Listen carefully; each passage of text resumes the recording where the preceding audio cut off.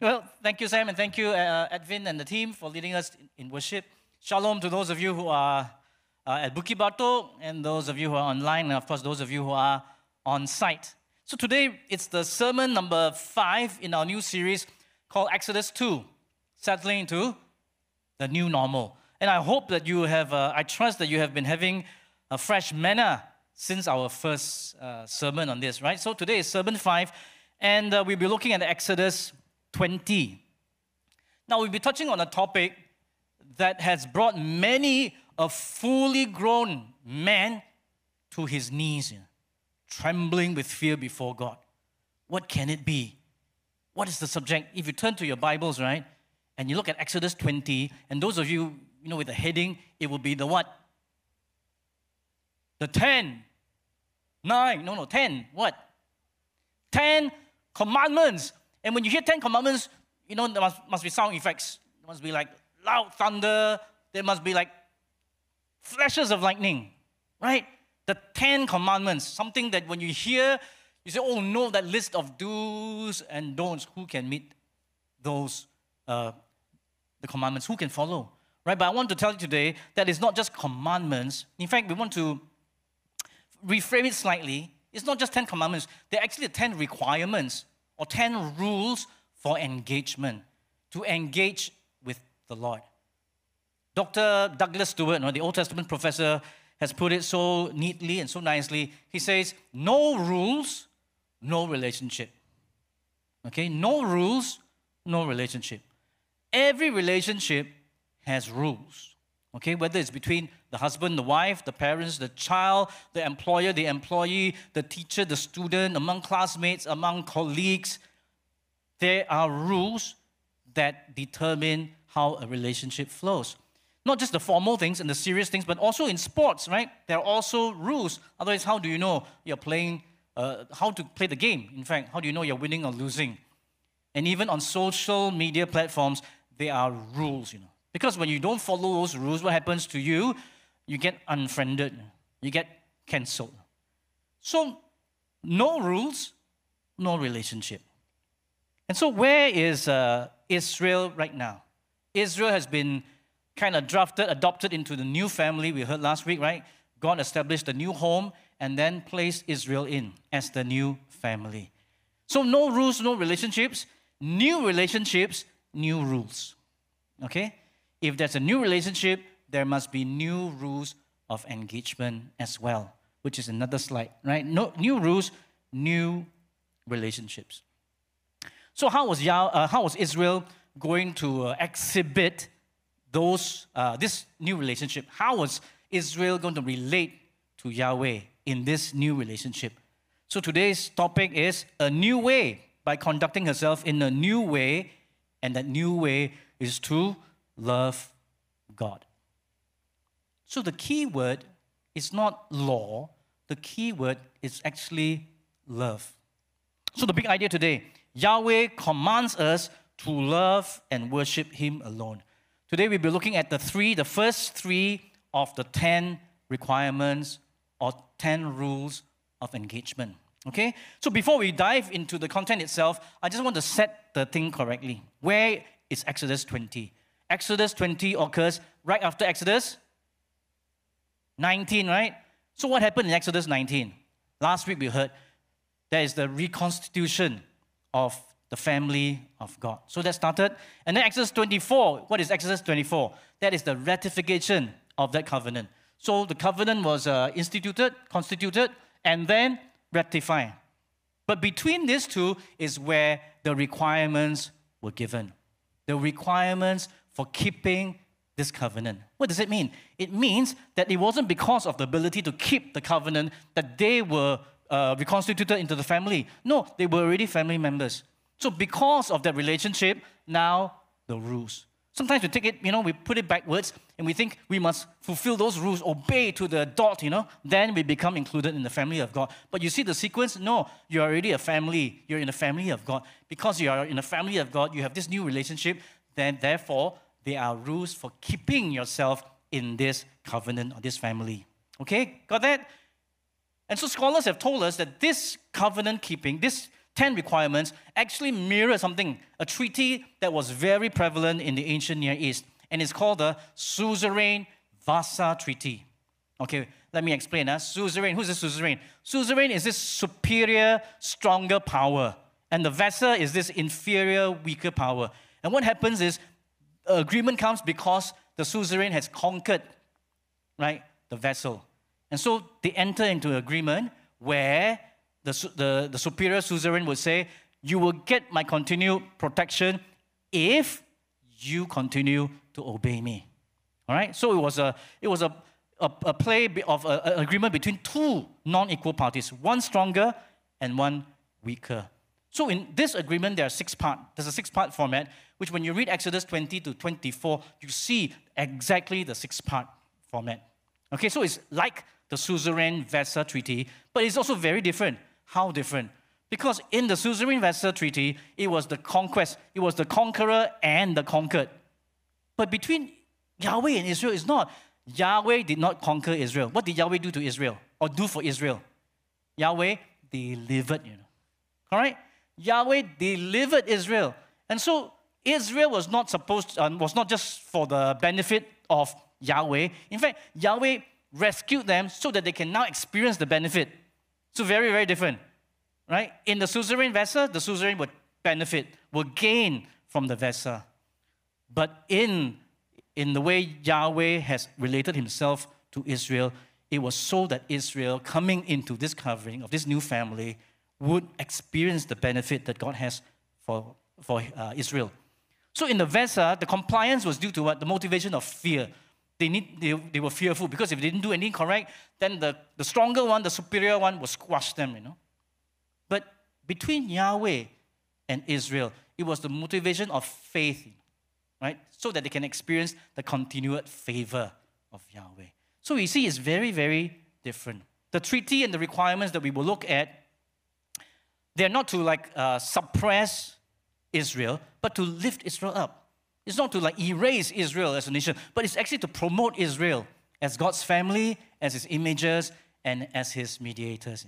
All right? So let's look at Exodus chapter 20, verse 1 and 2. So these opening 2 verses resemble exactly the suzerainty treaties with a preamble and a prologue. Okay, how does the preamble go? Let's look. Verse 1, and God spoke all these words. Who spoke? God, right? Now, in the suzerain Vasa Treaty, it was never the main person. It was always through a mediator. But in this case, God spoke, not Moses. God spoke to all. And he said this, okay, the preamble, I am the Lord your God.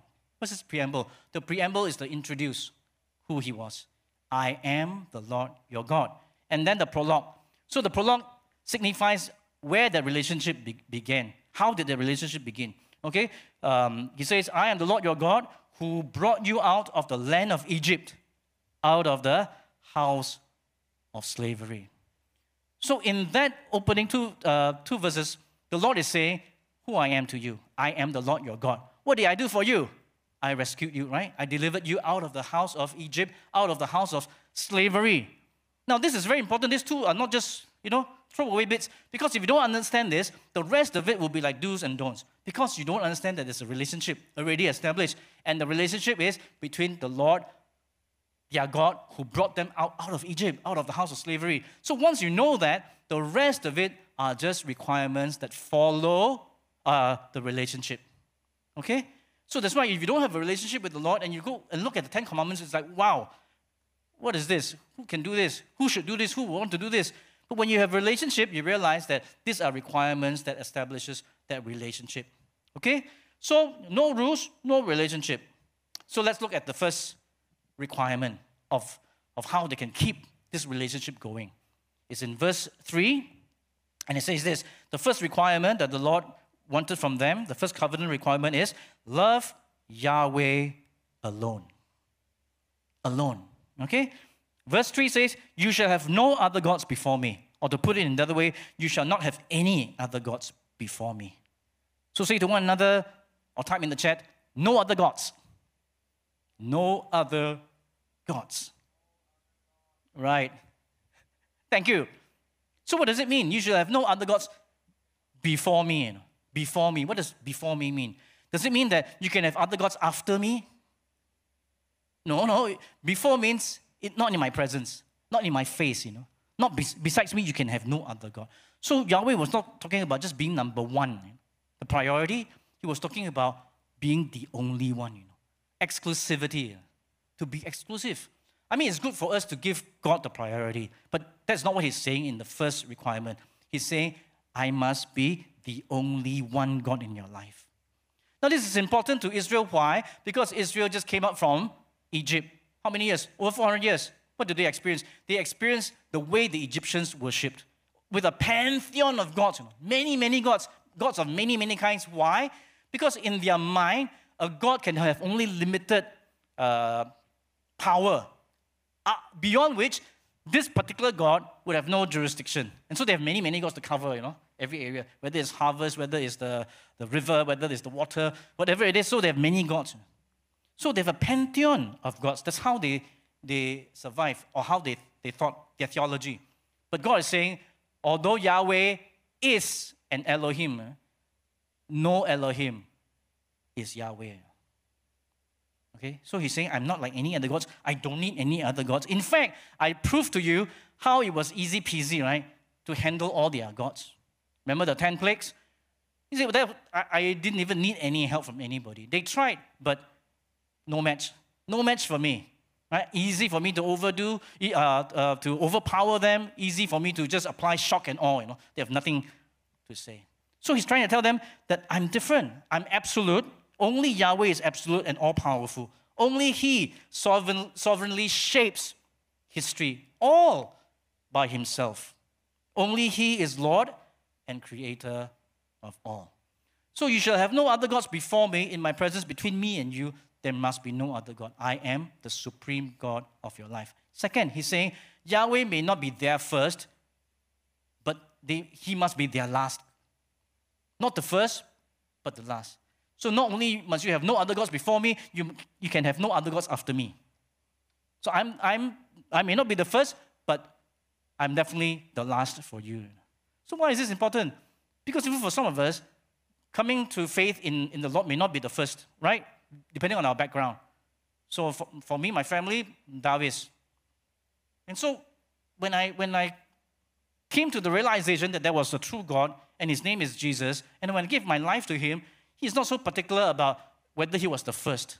He's more particular about whether He's the last, you know. And so for Israel, they have to know that God, Yahweh, who has revealed Himself to them now, must be their last. Right? Before that, okay, excusable, they didn't know. But now God has revealed Himself. So He must be the last. No straying, no wandering affection after this point. And so it's a very apt, illustration for this is the marriage vows that we give to one another. You've witnessed many marriages. And when the husband and the wife, when they exchange the vows, what do they say? They say, for better, for worse, for richer, for poorer, in sickness and in health, to love and cherish you until what happens? Until death do us part. See, it doesn't matter, okay, in this world, it's so complicated, but it doesn't matter if they were not the first for one another. But they must be the last for each other. Okay, that's what the Lord is saying. And so one newly wed man, was asked by his friend, hey, so how is your marriage going? How is everything? They said, oh, good news. My wife just renewed me for another season. Wow. So that's very precarious, You got to live by the seasons. So, but it's comforting, right, for husband and wife to say, look, I don't care who was first, not important, but we are the last. We must be the last for one another. And our relationship must last. Okay? So that's the first requirement. Yahweh must be all or nothing. He must be the Lord of all or not Lord at all. What does it mean for us, right? It's like looking at your phone, and you've got, 300 contacts. I don't know how many you have. But you're deciding on one contact to remain, and you must delete everything else, Well, that will give you, nervous anxiety, right? Who? But that's what he's saying. I'm the only app in your phone left. I'm the only contact in your phone. Nothing else must take a second place. Nothing else. All right? So that means as Christians, we will not exalt anything or anyone else to the same status as the Lord. We cannot love riches, fame, positions, prestige, or anything else as much as we love God. We cannot look to or depend on other sources for direction and provision, such as some people horoscopes, or charms, or amulets, or fortune-tellings, or even the God of prosperity. We don't look to that. He alone, only He alone, must have sole ownership of us. And so loving God alone did not mean that Israel was missing out. Sometimes you think, oh, only Him, what happens? But they were not missing out. In fact, Yahweh did that to simplify their loyalty. Jesus said you cannot serve two, masters, right? Either you love one or you hate the other. You cannot. So the Lord knows that we cannot serve more than one master because it will lead to chaos, confusion, and divided devotion. It will be bad. It will be hard for us to juggle. So Israel, as God's treasured possession, was to respond by loving Him and loving Him alone. His exclusive lordship over them ensured that they would continue to experience His comprehensive cover, His blessings, and His benefits. And so the first requirement sets the pace for the second requirement, which is in verse 4. It says, worship Yahweh acceptably. First one was love Yahweh alone. Second is worship Yahweh acceptably.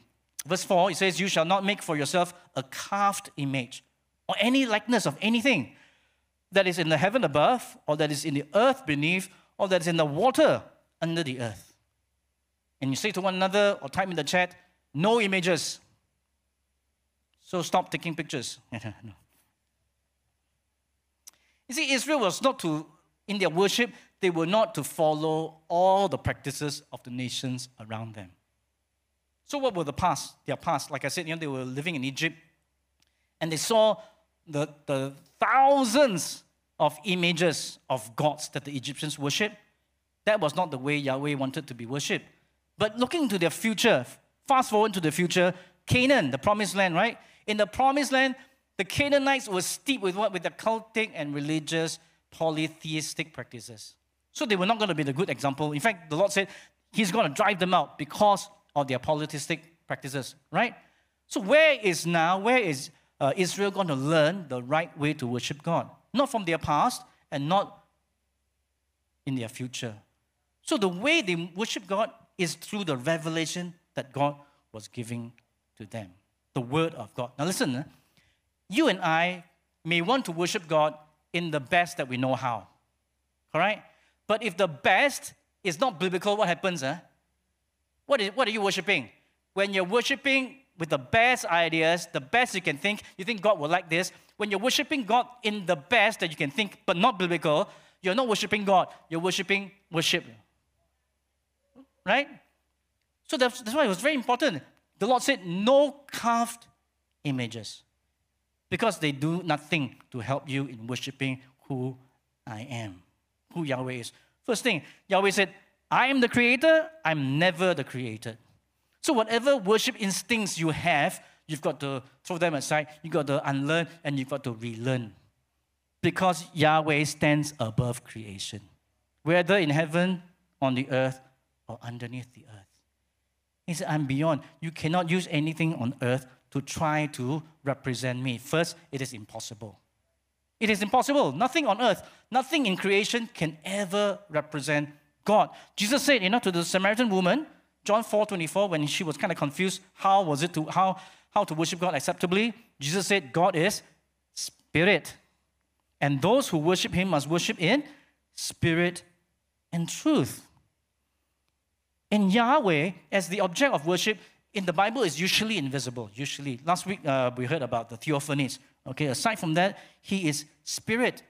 So anything that we want to depict, right, a carved image, it's impossible because it's always inaccurate. So when we try to put God in something, whether it's a tree or an animal, that we're limiting God and putting Him in a box, right? We're putting Him in a box of what? Box of our expectations and our imaginations. Because we think God is like that. Then we create something to resemble God. But it's always going to be inaccurate. It is never going to be enough. You can never store even the smallest, minutest fragment of God's majesty in that. It will always be inaccurate. What does Paul say? He said in Ephesians 3:20, God is able to do far more abundantly beyond all that we ask or think or imagine. So once we create something and say, this is God, that's where the problem is. This is not God. Because God is not limited by your imagination. Once you see God in a structure, our faith is limited to that. Right? Okay, another thing that happens here. This will actually violate the first rule, which is this. Not only is Yahweh the creator, never the created can become idols. Okay, God has given us the power to create, wonderful power, because we are the images of God, right? We can create beautiful works of art, even of technology, which we are enjoying today, right? So all these things are powerful and beautiful. But the problem with this is that all these things point to God. They are not God. But because we are kind of like our instincts are wrong, so when we see something so beautiful and so attractive, we kind of like, everything is in that thing, instead of God, and we miss and we don't go beyond the object as our object of worship. We kind of like let our love stop with that created thing. So that created thing becomes the idol, which the Lord said, you shall have no other gods before me. It doesn't go far enough. It should point us, everything of beauty should point us back to God. But because we are so attached, so absorbed, so caught up in that thing that we have created, that we miss God. So for many years, before I received the glorious invitation of the Lord to accept Him as my God and my Lord and my Savior, you know what was God to me? Music. Music was my God. So what did that mean? That means that I would sometimes, go without food, without sleep. I will practice non-stop just to perfect one part, one bar. It was a God that I served. So everything I did or didn't do was for this God. Sometimes I would even sacrifice relationships so that I could become more worthy to worship this God of music. So I was so kind of like, I couldn't see beyond the music. I could only see the music. And because I was so engrossed in it, sometimes, I would feel very upset that when somebody would comment or criticize the music that I was making for this God. See, it became something so personal. So I was only set free when I came to the Lord. Because then, when I knew that music was not God, He was pointing me to God, but it was not God. And then music had its rightful place, serving the worship of God. And that was the thing that freed me. Because it's so easy for us to look at what we have created or to see what other people have created and say, wow, and admire it as though it was God. So no graven images, no carved image. Okay, was there going to be some repercussions if we did that, if we have other gods, if we have carved images? Yes, verse 5 and verse 6, there are summary conditions, summary consequence for both the first and second requirements. Look at it. Verse 5, you shall not bow down to them or serve them. For I, the Lord your God, am a jealous God, visiting the iniquity of the fathers on the children to the third and the fourth generation of those who hate me, but showing steadfast love to thousands of those who love me and keep my commandments. Now, I don't know what catches your eye. The word that catches me is this adjective used of God. He said, you shall not bow down to them, meaning the other gods or the carved images, or serve them, for I, the Lord, am a jealous God. This word jealous.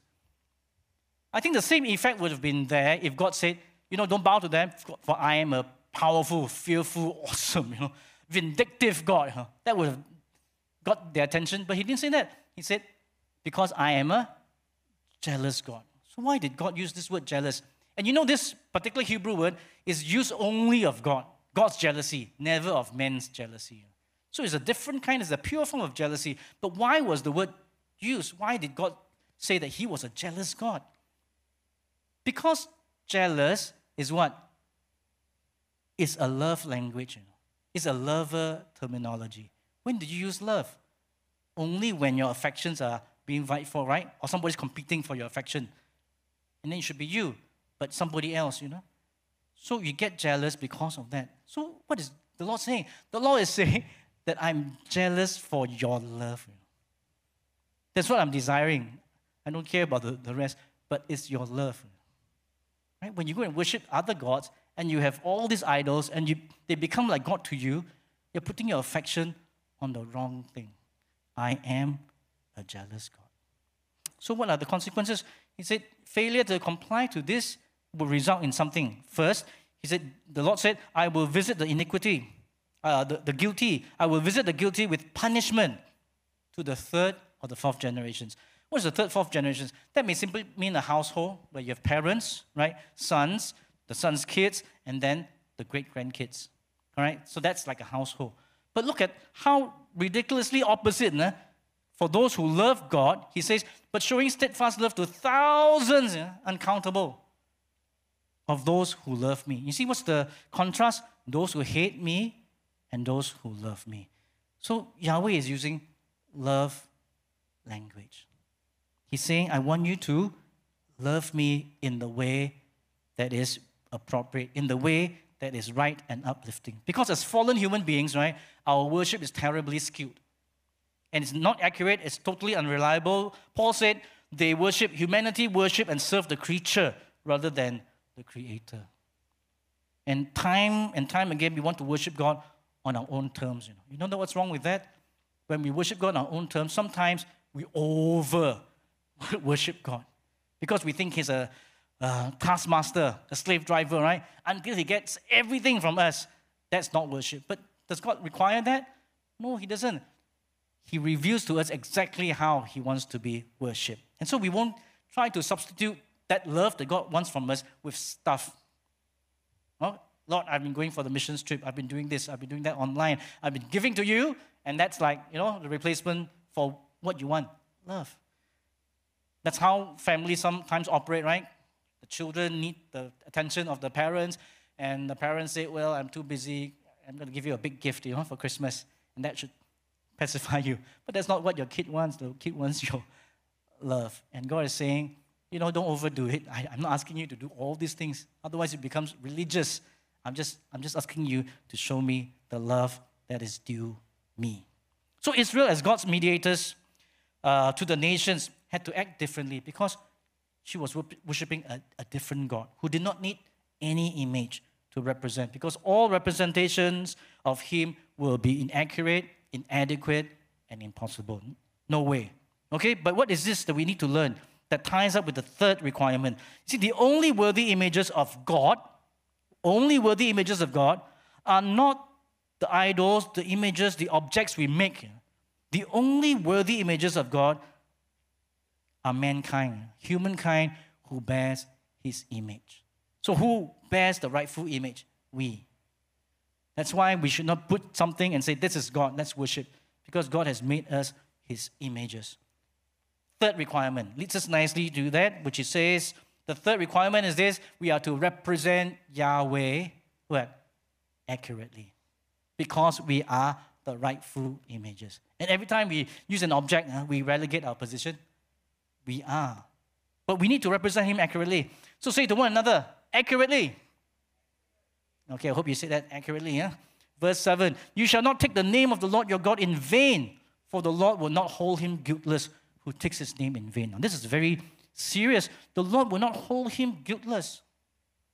See, thus far in this story, God has already revealed His name twice, right? Specifically, as healer and as the banner, right? So God is basically saying, I'm going to give you the family rights to use my name. You can take on the family surname. Who am I, whatever I am, you can bear that. You can take. So the word take is a privilege. To take, it means to bear, to carry His name, to bear the weight of His name, to bear the glory of His name. You see, Israel as Yahweh's representatives, last week we heard in the message, Sermon 4, as His representatives, we were given full responsibility, and the possibility of what? Of lifting or exalting His reputation or tarnishing His reputation.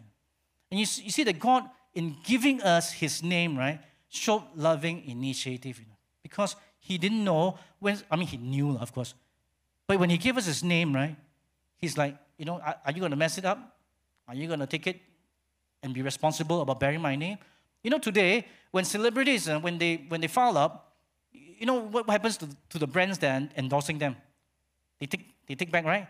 They say, oh, man, You fell from grace. You were very popular, but you fell from grace, and you have followed with the public. Now we don't want to, we want to disassociate ourselves with you. No more shall you carry our brand, because you don't represent our values.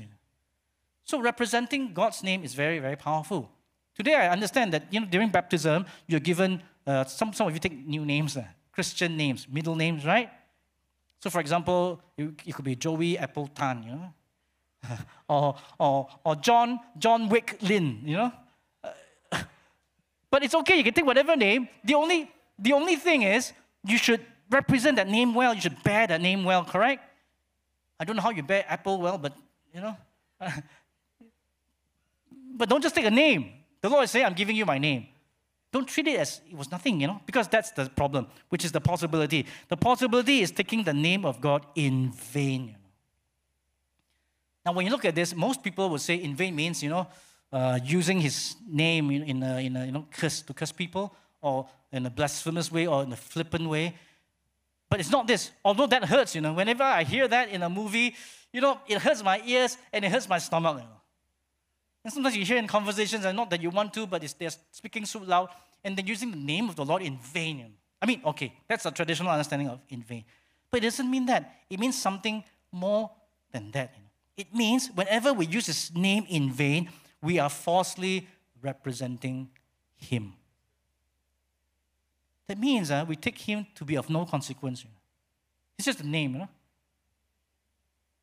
And then what? We give him lip service. What is lip service? Lip service is to say something, but we don't feel that. Okay, we sing songs, right? We sing and we speak, but we don't feel that. It's not true. We are not thinking of that in our head or in our heart. Or worse off, we don't even do things that actually represent what we sing or say. So I so appreciate Matt Redman when he wrote this song. I'll bring you more than a song, for a song in itself, right? It's not what you have required. You search much deeper within through the way things appear. You're looking into my heart. So we take his name in vain when we say something and it's not reflected in our thoughts, in our heart, or in our actions. And that's called misrepresentation. So what's the penalty? God said, I will not hold him guiltless. Very strange. Instead of saying, I will hold him guilty, right? He's saying the opposite. I will not hold him guiltless. That means he is guilty. If you do that, you will not be innocent. Okay, listen, it's not so much about representing God. Are you representing God? In all that you do, in all you say, are you representing God? That's not the question here. The question is, in all that you do and say, are you misrepresenting God? Are you misrepresenting God? Okay, that's the question. So why was it so serious? You look at Deuteronomy chapter 4, verse 6 to 8. This is Moses saying, right? He said, keep them. What is them? The verses are not here. Okay, keep them. Them means the covenant requirements. Keep them and do them. For that will be your wisdom and your understanding in the sight of the peoples who, when they hear of all the statutes, will say, surely this great nation is a wise and understanding people. For what great nation is there that has a God so near to it as the Lord our God is to us? See, whenever we call upon him, he's so near to us. Verse 8, and what great nation is there that has statutes and rules so righteous as all this law that I have set before you today? So the Lord is saying, you are special. You are his treasured possession, chosen to be his images, to be his mediators. When you represent him, you will draw people to him and he will get the glory. When you misrepresent him, people will reject him, not for who he is, but for how you have misrepresented him. So that's the seriousness of the third requirement. Not that we are representing him, but we are misrepresenting him. So now Israel is God's new family. As family, what do? As family, we do our utmost not to bring our family dishonor, right? And disrepute. We want to put our family in the best light. And so Israel, as God's images, was to represent his glory and bear witness to his righteous rule in her life. You see, God's requirement was not something bad. It was something good for their good. God's requirements was to draw out from us love. Love for God and love for people in our response to His love for us. So the key is always loving God. When we love God, we want to live up to His name. We do not want to misrepresent Him at home, at school, at office, because we are His treasured possessions, we are His royal priests, and we are His holy people. You know, one time years ago, I was talking to my mom, and she was not a believer then, you know, and she said something, you know, about my grandmother, which I got upset. So I just said something.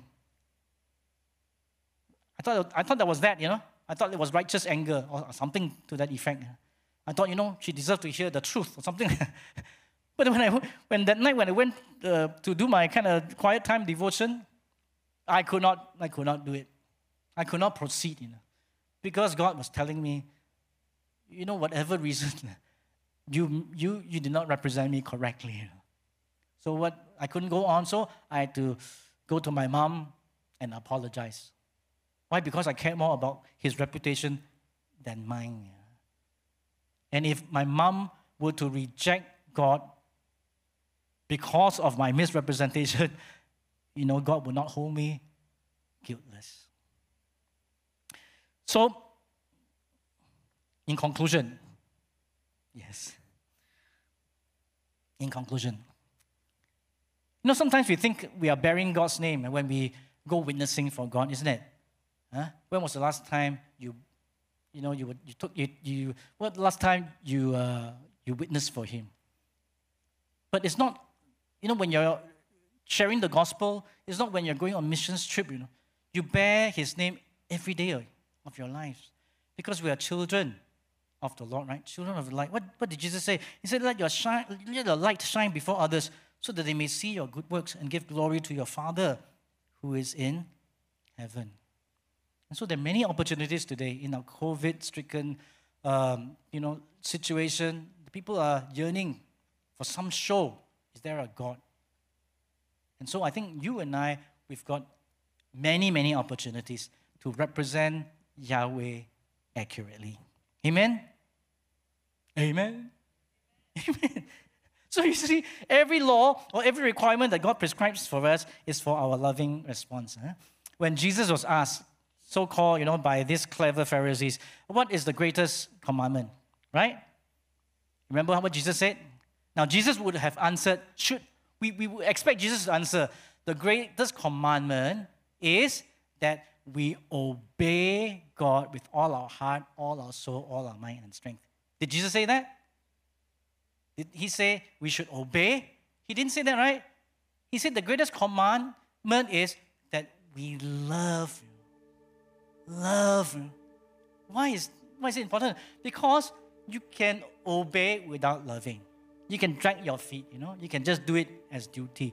But you cannot love without obeying. Love precedes obedience. And that's what the requirements are about. You see, when you forget that I am the Lord your God who has rescued you from the house of slavery, you forget that connection at the preamble and the prologue, everything else will be duty. That's not what God is saying. Love. I'm looking for love. And if you really love me, you would obey me. Jesus said that. If you love me, you will obey my commands. So the proof of our love is obeying His commands. Okay? So that's, in a nutshell, today's message.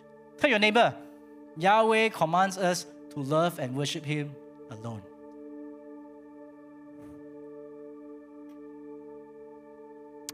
Amen. So love, right?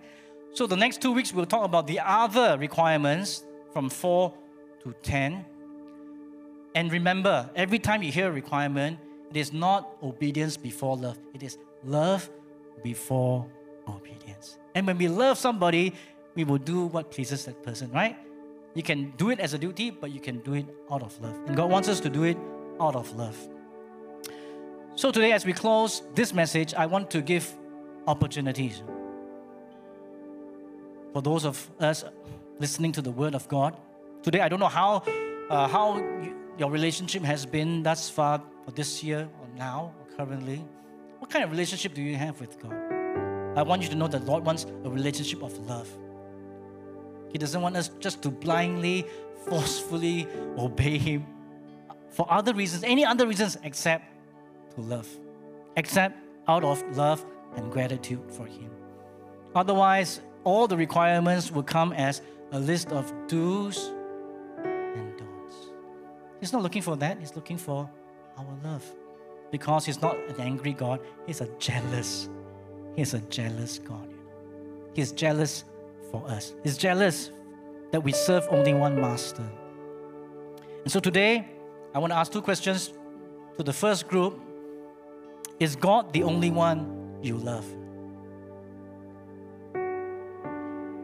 Does He have sole ownership of you? But you say, Pastor, I put God first. Yeah, that's good. But that's not what He's asking. He's asking, am I the only one? Only God of your life? If I am, then all your affection will be naturally towards me. But I confess, even for myself, in the morning when I wake up, am I thinking about God? Or am I looking at my phone,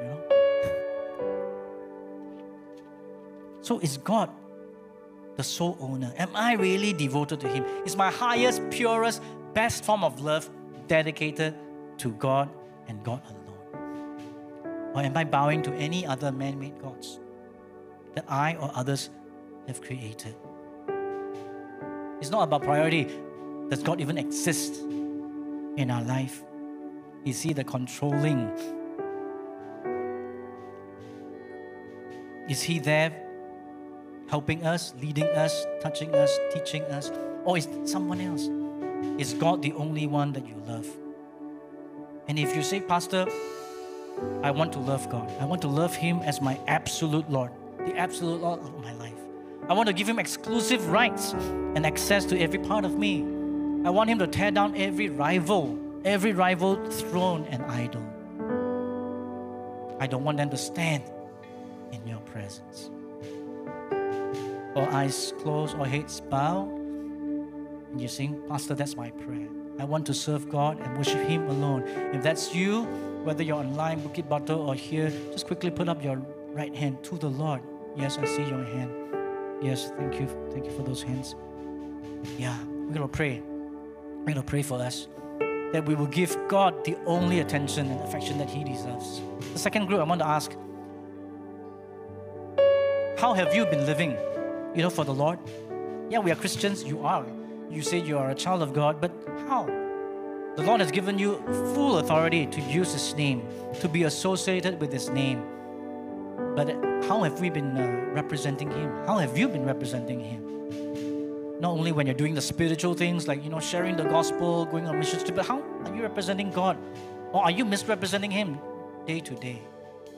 In your conduct, in your conversation with people, in that joke that you laughed and you thought, that doesn't represent God at all. That's not a holy joke. Or the gossip that you kind of like share, or something, And you forget that God is asking us not only to represent Him, but not to misrepresent Him. See, while others may not yet see His glory for themselves, they can see how we are imaging Him, how we make our choices, what we like, what we value, how we treat people, whether we have integrity, mean what we say and do what we tell others to do, or have we misrepresented Him? And if we have, can we confess and apologize because we care more about His reputation than ours? And so if you're saying, Lord, help me not to be guilty of misrepresenting You to others, so that they will not reject You because of how I have reflected You in my speech and in my conduct.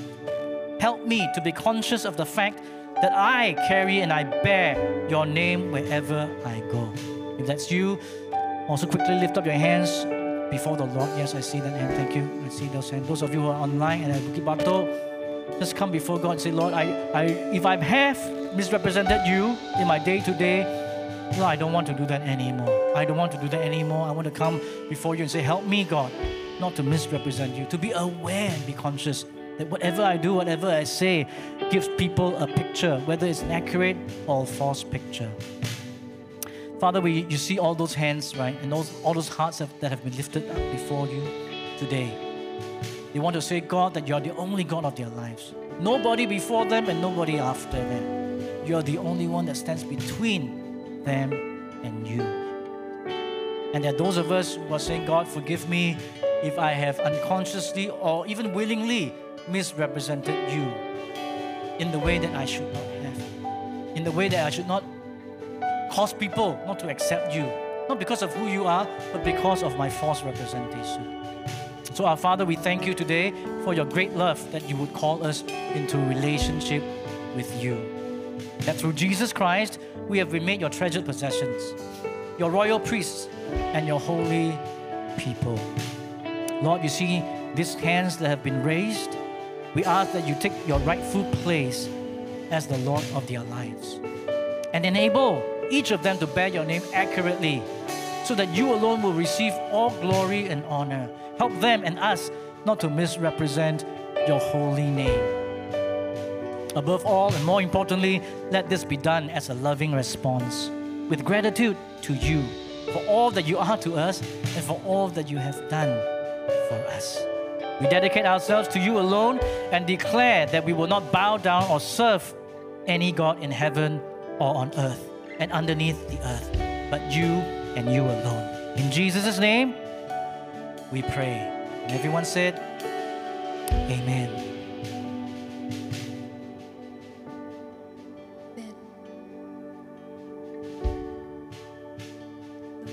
Maybe let's stand, as we rise, as we worship and respond to the Lord. As we come before Him, just as we are. Jesus, I come to you as simple as it is.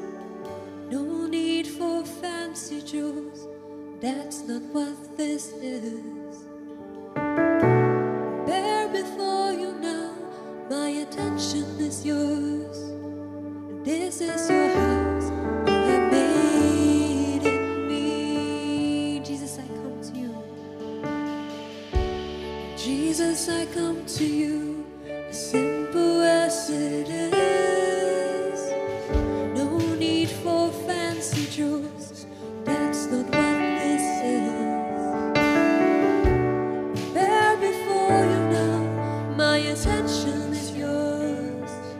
This is your house, you have made in me. So let me live it out. Let songs of praise fill every crevice of my soul. Let worship be the only language this body knows. 'Cause you are worthy, oh Lord. So let this life bring you praise.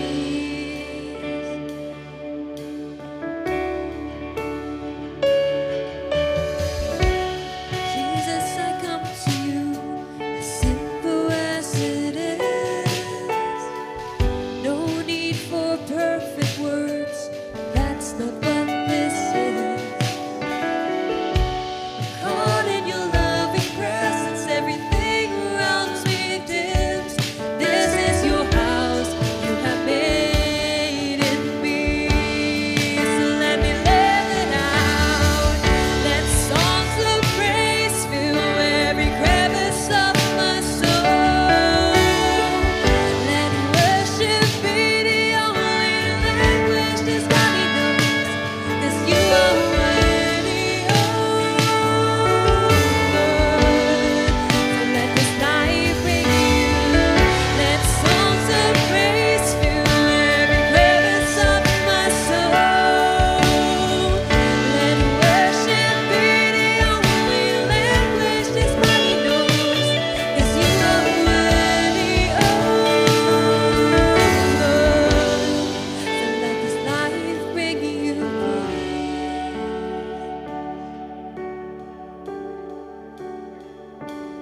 Whether in the grief of my pain, or my joy uncontained, or in the weary of days, or the hope that I gain, let my song be the same.